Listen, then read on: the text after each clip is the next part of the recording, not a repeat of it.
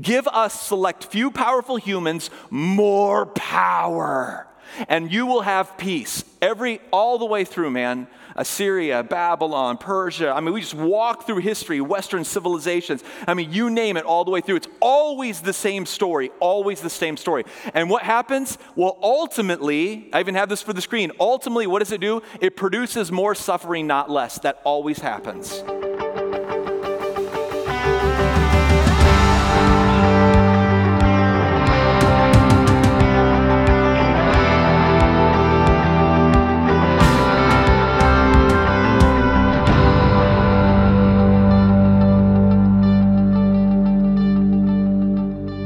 I love that you all are here. It is good to be with you all in the house of the Lord this morning. I love it. We are in summertime. That's right. You can clap to being here with us. That's right. That's right. 8 of you are excited to be with Jesus today. That's good. I love it. No, it's good to be with you. I am excited about today's message, but I do have a disclaimer going into it. A lot of times when I preach, I have a tendency to, it's easy. It's like narrative driven, do a little exegesis, share a little story, make your way through the text, deliver the word. You know, what does it mean back then? What does it mean for us today? Illustrations, send them out. Pretty easy. And then there are times when you're preaching, even before you get to the preaching, where it's in your heart. You're reading through this, and there's so much good history here. Okay, so the disclaimer is this. I am going to cause you to think. A couple of things are going to happen this morning that happen in little ways, but they're going to happen in even bigger ways today. One of them is we can't just do a basic, easy sermon. I'm going to have to not just share even historical context. I got to share historical purpose context. What is the purpose of these people at that time in history? What were they getting right? What were they not getting right? Then we can understand the historical context. Then we can ask the question, what does this mean for us today? Okay, so I'm sorry. I hope you had caffeine. You're going to need it today. The second thing that I just need to apologize for, again, so for our younger guys going into ministry, this is not a sermon that you should be following primarily, right? Like, keep them more simple than this. The second thing that I want you to be aware of too is there is this linear arc in preaching that you often use. So it's like this idea logically fits this idea, logically fits this idea. And every once in a while, a couple of times a year at most, I take that arc way of doing scripture or of doing preaching, and I set it aside, and I do what's called mapping. And mapping is like, it's like this idea, and this idea, and this idea, and this idea all point to a central theme. So instead of it being a logical arc, it's different ideas that all help us understand the prime thing clearer, okay? So hang with me. Hopefully that made sense. That's a really complex opener. Some of you are already done and asleep. That's great. But it should be good. Okay, so with this in mind, Isaiah 40:31 is awesome. Honestly, I really can't do this text justice unless I was preaching through Isaiah weeks in advance. But the text today is really good. But they who wait, I'm going to read it out of the ESV. We're memorizing it out of the NIV. The ESV says it like this: but they who wait on the Lord shall renew their strength. They shall mount up with wings like eagles. They shall run and not be weary. They shall walk and not be faint. We need to pause for a moment before we get into this, and I want to ask this question. Rhetorical. Have you ever stopped and wondered, like, okay, if God is really good and God really loves us, and Jesus comes down to this planet and he shows us the way to heaven, when I accept Jesus into my heart, wouldn't a loving God take me out of this brokenness right away?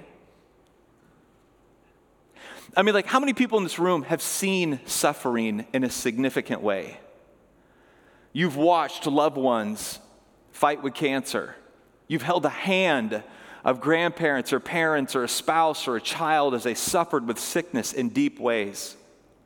I mean, I wonder how many people in this room are watching online. I mean, you were right there. You were right there with somebody as they're drawing their last breath. I have done that. I have been with a young adult. I remember a young adult at one point. I was literally right next to him and praying for him with him as I watched him draw his last breaths. And I thought, man, God, this just all feels so wrong.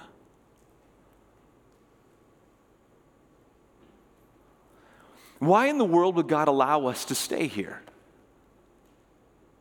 I mean, if you accept Jesus, like you give your heart over to the Lord, you come up and you get baptized, it'd be awesome, like literally, like the Greeks are drowned. Like, wouldn't it be awesome if it's like in a spiritual way, like you literally did, like leave your body behind and you go straight up into heaven and you could skip out on all this suffering? Wouldn't that be awesome to do? But you tarry. As the old preachers would say it, you tarry. He lets you stay.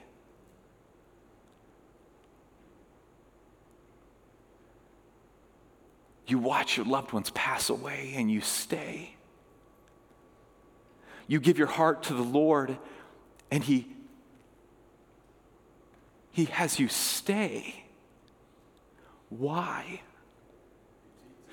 There is a primary idea, and in all honesty, and I'm going to reference texts that we won't have time to read for the sake of time, but all the way back in Genesis, I mean, early on, when God calls out His people, He has this primary thing that He asks them to do, and it's this. He basically says, hey, those of you all, I'm going to way oversimplify this, those of you all that have found me and walk with me, now your primary purpose is to bring the kingdom of God and help others see it too. That's why you're still here. The reason you're still here is because God knows your neighbor needs to see Him through you. That's why you're still here. You're still here because your kids need to see you follow Jesus. They need to see it with their own eyes. You're still here because your coworkers, your friends, right? Other family, you're still here. The reason you're still here is because you are to bring the kingdom and ways of God into this world. And every sphere of influence that you have, you are supposed to make the kingdom of God look beautiful and expand it. That's why you're still here.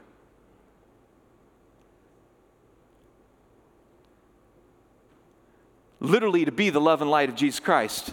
I mean, from Christ forward at Colaw to share the good news.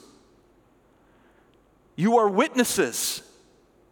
And this witness isn't just Jesus forward, it goes all the way back to Genesis. They were supposed to be, the people of God were supposed to be representatives of God to all the lost nations around them. I've been doing a lot of research over the last couple of years, and historical theology. It's been interesting going through it. I read a book by Tom Holland named Dominion. Anybody ever read this? Nobody. Awesome. That's okay if you haven't. It's really thick. Tom Holland is it's always fun when I get to do this. He is a secular humanist, non-Christian historian. Secular humanist, non-Christian historian. And he unequivocally makes the case that Christianity is the dominant force for the betterment of humanity. As a non-Christian, secular humanist, that more than anything else that's ever happened on this planet, Christianity has shaped all of the charities that we know and understand. In fact, he would say, I'm summarizing it, but he would say it basically like this. Tom Holland makes the case that the world knew nothing of the charities that we know today before the church or Christianity. Like literally the ways of Jesus changed everything. Way more than you understand. Okay, so this is not Christian. It's not written by a Christian. Just a guy that evaluates, an historian looking at the story of humanity all the way through. So he would say this: why do we now in our culture care for those who suffer?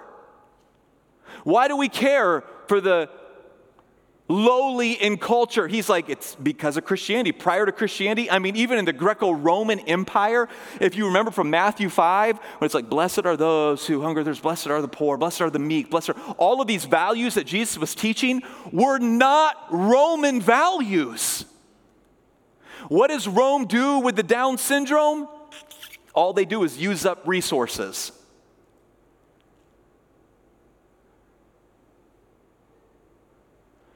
And he makes the case that prior to Christianity, like, how did we learn to care for the last, the lost, the least, right? Why did slavery end? He talks about the sciences that we understand. There's actually there's a great story in there, and I don't have time to get into the details of it, but he basically talks about how a Christian rolls around one day. So the modern sciences that we understand, a Christian basically rolls around one day and he says, I believe that God is intelligent and he ordered the universe so it can be rational because the God that made it was intelligent, it's reasonable, and it's consistent. Therefore, we can continue to grow in knowledge. That basic idea that you don't even learn in school anymore because it's just so part of our framework in the West, but that basic idea was brand new at that point in history, and it assumed a God ordered it, and it's rational, and it's reasonable, and you can logically think it through and continue to learn and grow. That basic idea is Christian. He even talks about how space for like atheism and other belief systems has its root in Christianity. So it's like, hey, we want to hear what you think, and we want to talk about what you think, and we want you to be able to share where you're at, and we want to share where we're at. But that like dialogue, as opposed to just brute force beat you up, right? That is fundamentally Christian. Now, I know what you're thinking. You're probably, especially since you haven't read the book, and that's okay. If you're sitting there, you're thinking, oh, but Pastor Mike, when I was in school, when I went to college, or when I went to my high school history class, they would always use like the Spanish Inquisition or the Crusades to show how terrible Christianity is. But even a secular, non-Christian, humanist historian talks about how unfair that is, and here's why. He would say this: saying that the Crusades represented Christianity is like saying a drug dealer who wears a cross necklace and murders people and pushes drugs on individuals is Christian. He may wear the Christian emblems, but he is not following Christ at all. And he says that the end of the Spanish Inquisitions and the end of the Crusades were brought to an end because of Christ. So what this means is Jesus himself can even hold accountable the Pope, the papacy, the Catholic Church. Jesus himself, right? Like 95 Theses, Martin Luther hammering it on the wall. When the most powerful people in the world say, I am going to define what truth is because of Jesus and his ways and his knowledge, saying it's for all people and his ways and knowledge stand above all humans, Martin Luther can hammer 95 Theses on the door and say, I don't care if you're the most powerful person in the world, you have to submit to this. And it changed history. It changed history. Some other things that he talks about in his book, and this is really important to understand what happened in Isaiah. Follow me here, okay? Some other things that are really interesting to point out through this. Government leaders always promise. Now, as I read this, you're going to think I'm talking about today.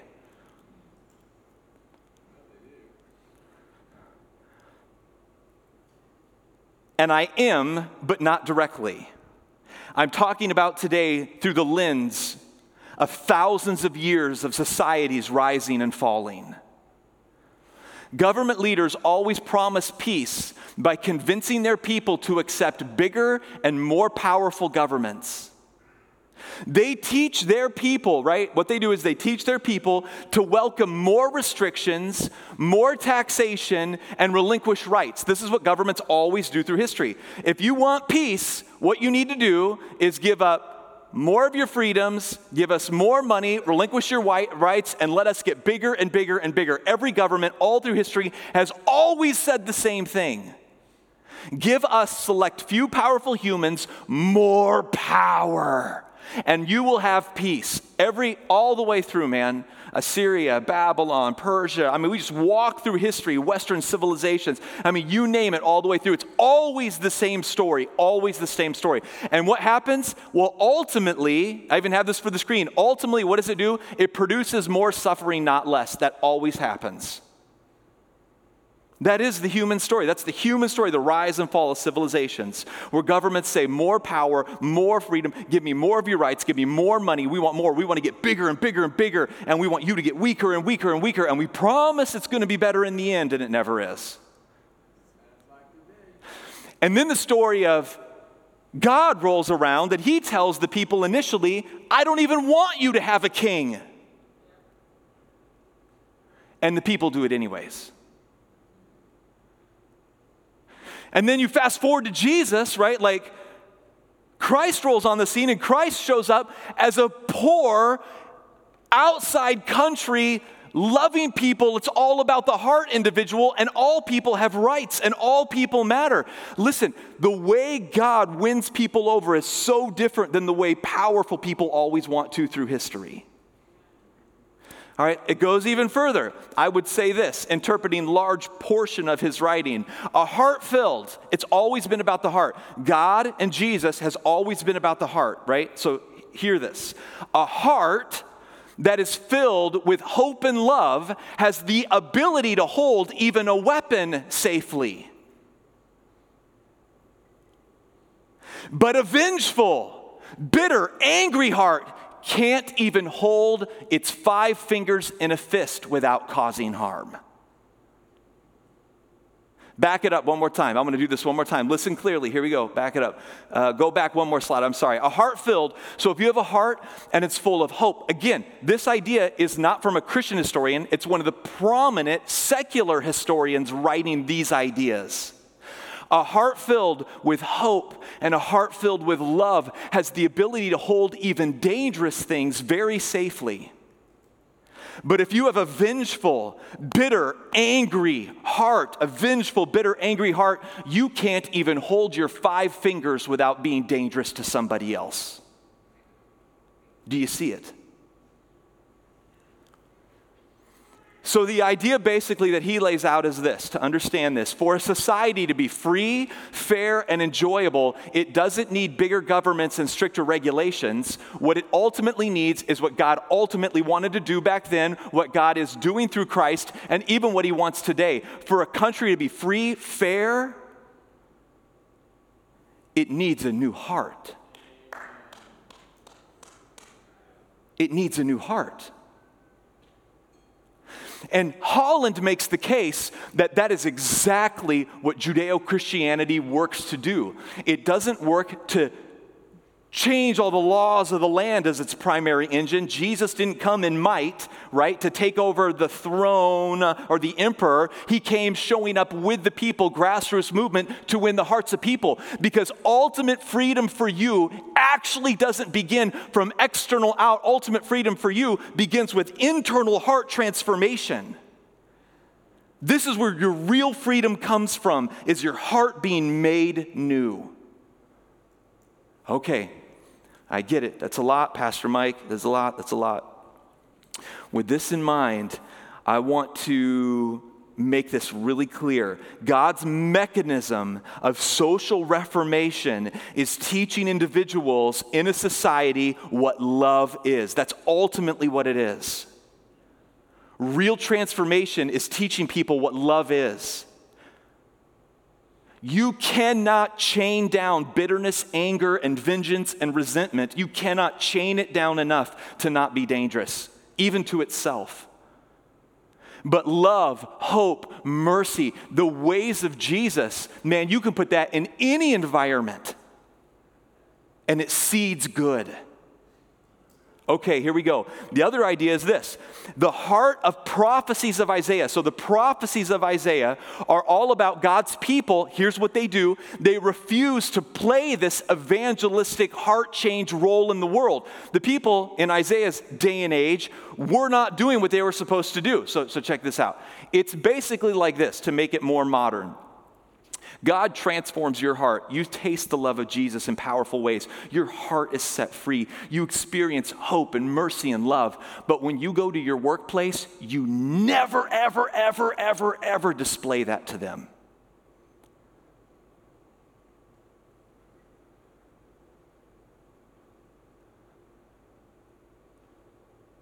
Your neighbor has no idea. Hear me clearly.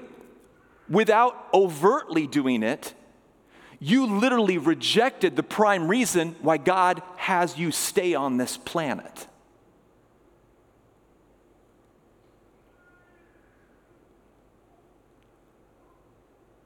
In fact, what they were doing in Isaiah's day and age is they weren't just not doing their job, they were looking at the foreign countries and going, oh, I want to do sex like they do sex. This is literally what's happening in the history. Oh, we want to have a king like they have a king. Oh, we want to do money and wealth like they have money and wealth. We want to have hordes of it in big bins and big castles. We want to take from the poor and hoard it behind us. So not only were they not being the love and light of God to the world, they were actually beginning to live and look like the world around them. They were letting the world's values come into them. They were letting the darkness into their hearts. All right, so what does this mean? They were supposed to show the world. They were supposed to show the world that the trust and hope were to be placed in the ways and promises of God. But what functionally happened is they were showing the world that they were putting their trust and hope and love in things of the world too. So every time a young Christian feels in their heart, I won't be whole unless I become famous on social media. I won't become whole unless I'm really wealthy. I won't become whole unless whatever it is, whatever value system of the world is around you, the moment you slip into this, you begin to look more like the world, or will you say the words of Jesus? This is the sin of God's people. So what happens from this? Isaiah 40:31. So leading into this text, I would say it like this. Out of their fear and lust, they were justifying and making political deals and alliances with the very people, meaning Assyria and Babylon, they were to model the ways of God to. They were called to model the ways of God to these people, and they weren't doing it. Okay, enough history, Mike. I told you, I warned you up front, right? So big ideas being laid out. Hopefully some of that landed. So you have God look at his people, and he's like, again, I'm Micanizing massive amounts of scripture. He looks at these people and he says, not only are you rejecting my mission, why I leave you here, the longer I leave you here, the more you look like the brokenness.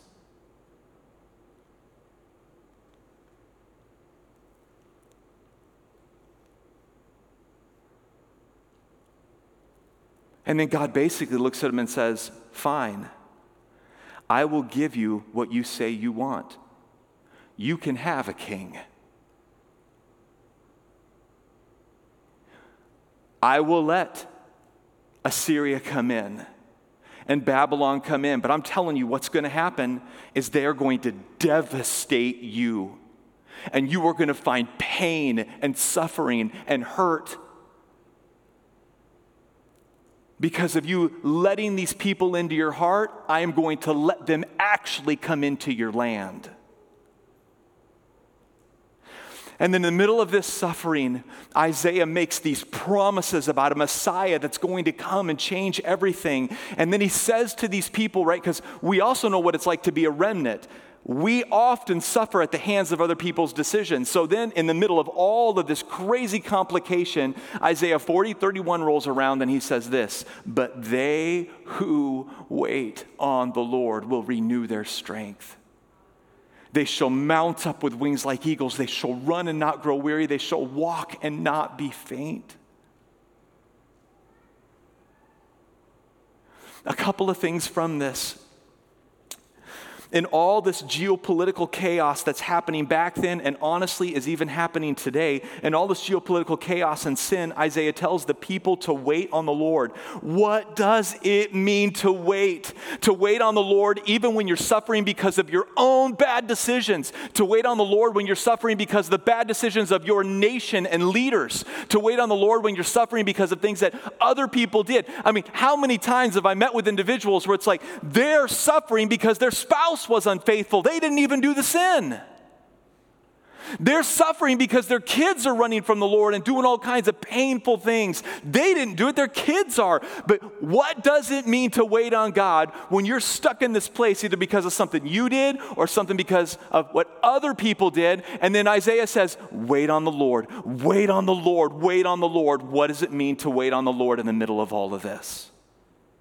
I'm going to invite Josh up. I'm going to pull some of these ideas together. Okay, so let me make this really clear. We need to be aware of our action and God's action in waiting. We need to be aware of our actions and God's actions in waiting. It's twofold. Words like wait and abide and hope are not void of actionable responsibility in Scripture. Wait does not mean turn off. Hope does not mean do nothing. Hope, wait, abide, these ideas in the Scripture, they're not void of action. So what does it mean to wait well? As we wait in the middle of suffering because of what governmental leaders have done, how do we wait well? How do we wait well when we're in hardship because of things that people, maybe we even love, that have done, and it's affected us? Parents have been divorced, or a spouse that's unfaithful, or fired from a job.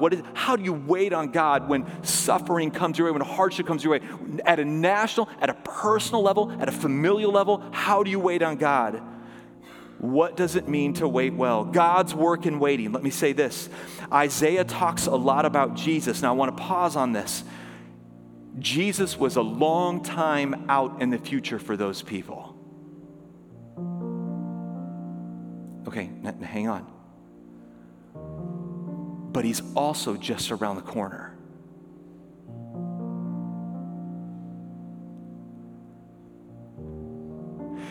As Lewis says, C.S. Lewis, we are way too earth-centric.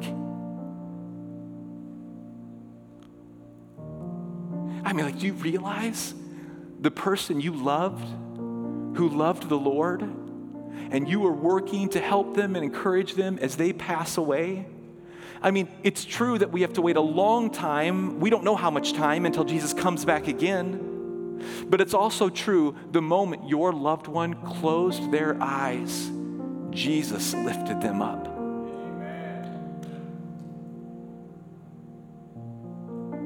And we are way too earth-centric in how we view all this. Right, so even here, even in Isaiah talks a lot about Jesus. He says their ultimate freedom, ultimate flourishing will come from future king named Emmanuel in chapter 7. He will set them free from the oppression.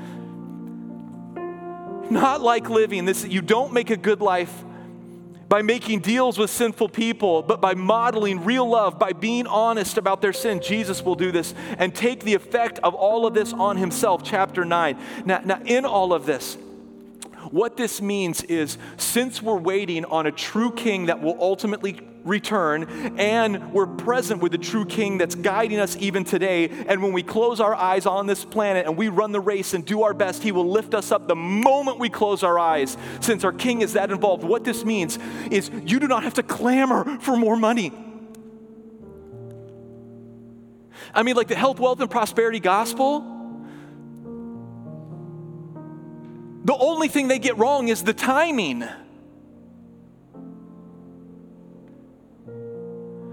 It is true that glorious health and wealth and wholeness and fullness comes. But today, in the hardship today, in the difficulty today, whether it's national, whether it's personal, whether it's relational, in the hardship of today, you don't have to clamor. You don't have to freak out. You don't have to panic because it's not working yet, or because you feel lonely, or because you struggle with finances. Yes, we want to be wise. Yes, we want to walk in wisdom. But you don't have to clamor, because the God who made the universe, when you're done with this mission on this planet for forever, is going to give you perfect freedom, perfect fairness, perfect wholeness, perfect intimacy. It's coming your way. God is at work even when you can't see it. I am going to prepare a place, Jesus says. Today, in the middle of waiting, do not forget your eternal story. God's work in waiting. Maybe a really clear way to say it would be this: God is at work even when you can't see it. God is at work even when you can't see it. Say this with me: God is at work even when you can't see it. Say it personally. Change out the you for me. God is at work, or even if I can't see it. He is. The other side of waiting, so the waiting well, what is Isaiah talking about? In the middle of all this complication, even their own unfaithfulness, hardship that's brought on them. The other side of this, our work in waiting. What's our work in waiting? How do we wait well? Our work in waiting is this: be faithful with what you do have influence over and trust God in the areas you don't have influence. That statement right there should compass you. Where you do have influence, you be faithful. At your work right now, with your neighbors right now, with your kids right now, the people that you actually have relationship with, where you actually have influence, trust God with it. And in those areas where you don't have influence, trust God where you don't have influence. Well, in all of it, trust God. But where you do have influence, act faithfully. Act faithfully.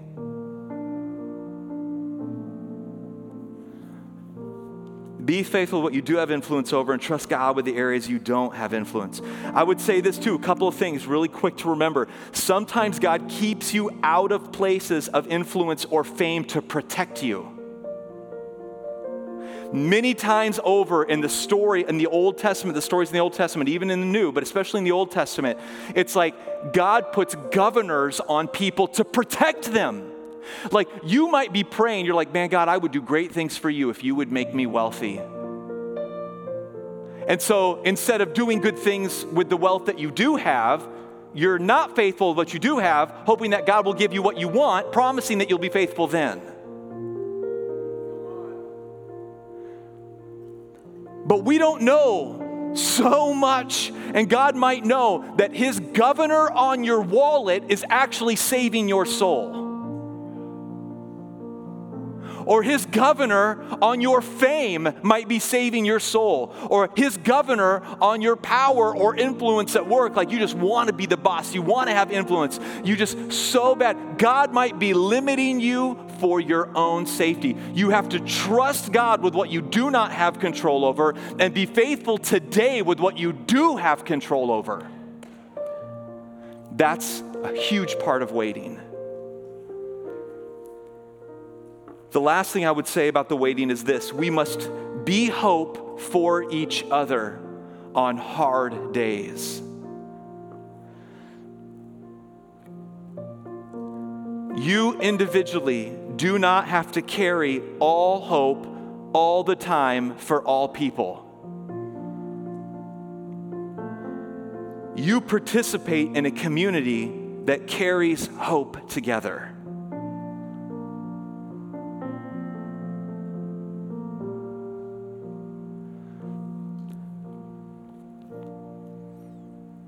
I struggle with, it's my personality. I'm a perfectionist. I want to get it right.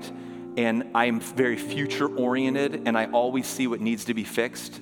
So, like, I can be at a church here for 10 years, and we grow multiple campuses. We've grown like tenfold numerically, right? We've launched campuses and planted and done all kinds of, from my first day here to now. Of course, we're all spread out in different spots. We've started feeding programs and sent missionaries and all these great things. I don't see it on most days. I only see what's not done yet. It's just the way I'm made.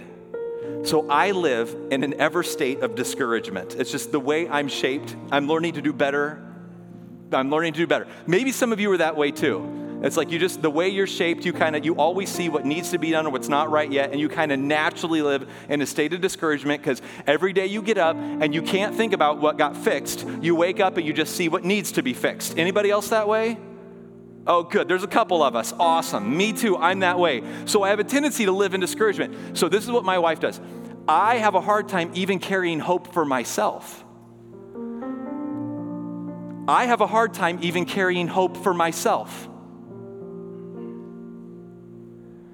And my wife, I didn't even ask her to do this, but a while ago, it's a number of years ago, she would just start like decision cards, like when people accept Jesus, or when people she just would continually, my phone is full of text messages from her showing me the work of God. Do you know how bad I need her to help me in hope?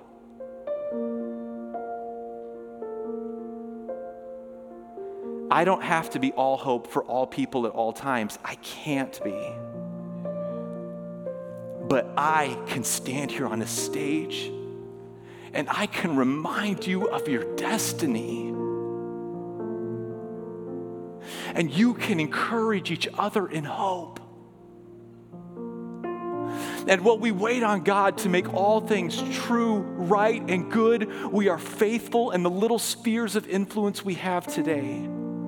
So here we go, this text one more time, and I'm going to be done here.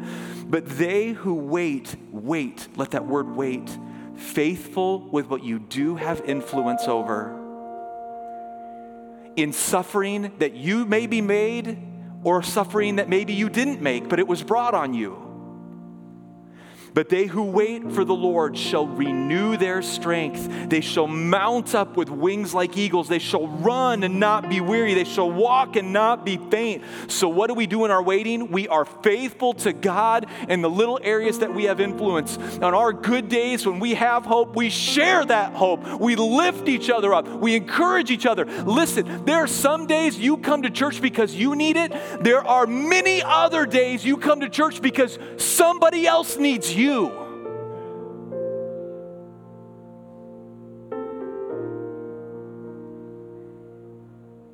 Somebody else needs you to be that word of encouragement and word of hope. Because everybody in this room, in this little tiny early service, this is a sphere of influence that you have. So make Jesus look great before you walk out these doors, because somebody needs it. Same thing in your home, same thing with your family, same thing in your workplace, same thing in your neighborhood. Wait well. If you would, grab the Next Steps card. They're in the back of the chair in front of you. Pull them out. Pull the Next Steps cards out. Sometimes I have like big specific questions. All I want you to do today on the Next Steps cards is just, what does the Lord put on your heart? Do you have any prayer requests? Write it down. If there's something that you want, you're like, man, I'm struggling with waiting with this issue, write it down. Our staff will pray with you over it.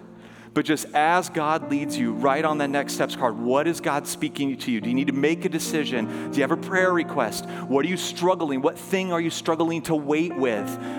What encouragement do you need to receive? Pray that God will give you. Or what encouragement do you maybe need to give? Just as God leads you, write on the card, I love you. Go. Thanks for listening to Sunday Sermon on the Made for More podcast. If you are not connected in a church community, we would love to connect with you. Send us a message on social media or fill out a digital Next Steps card at encountertrinity.com/nextsteps.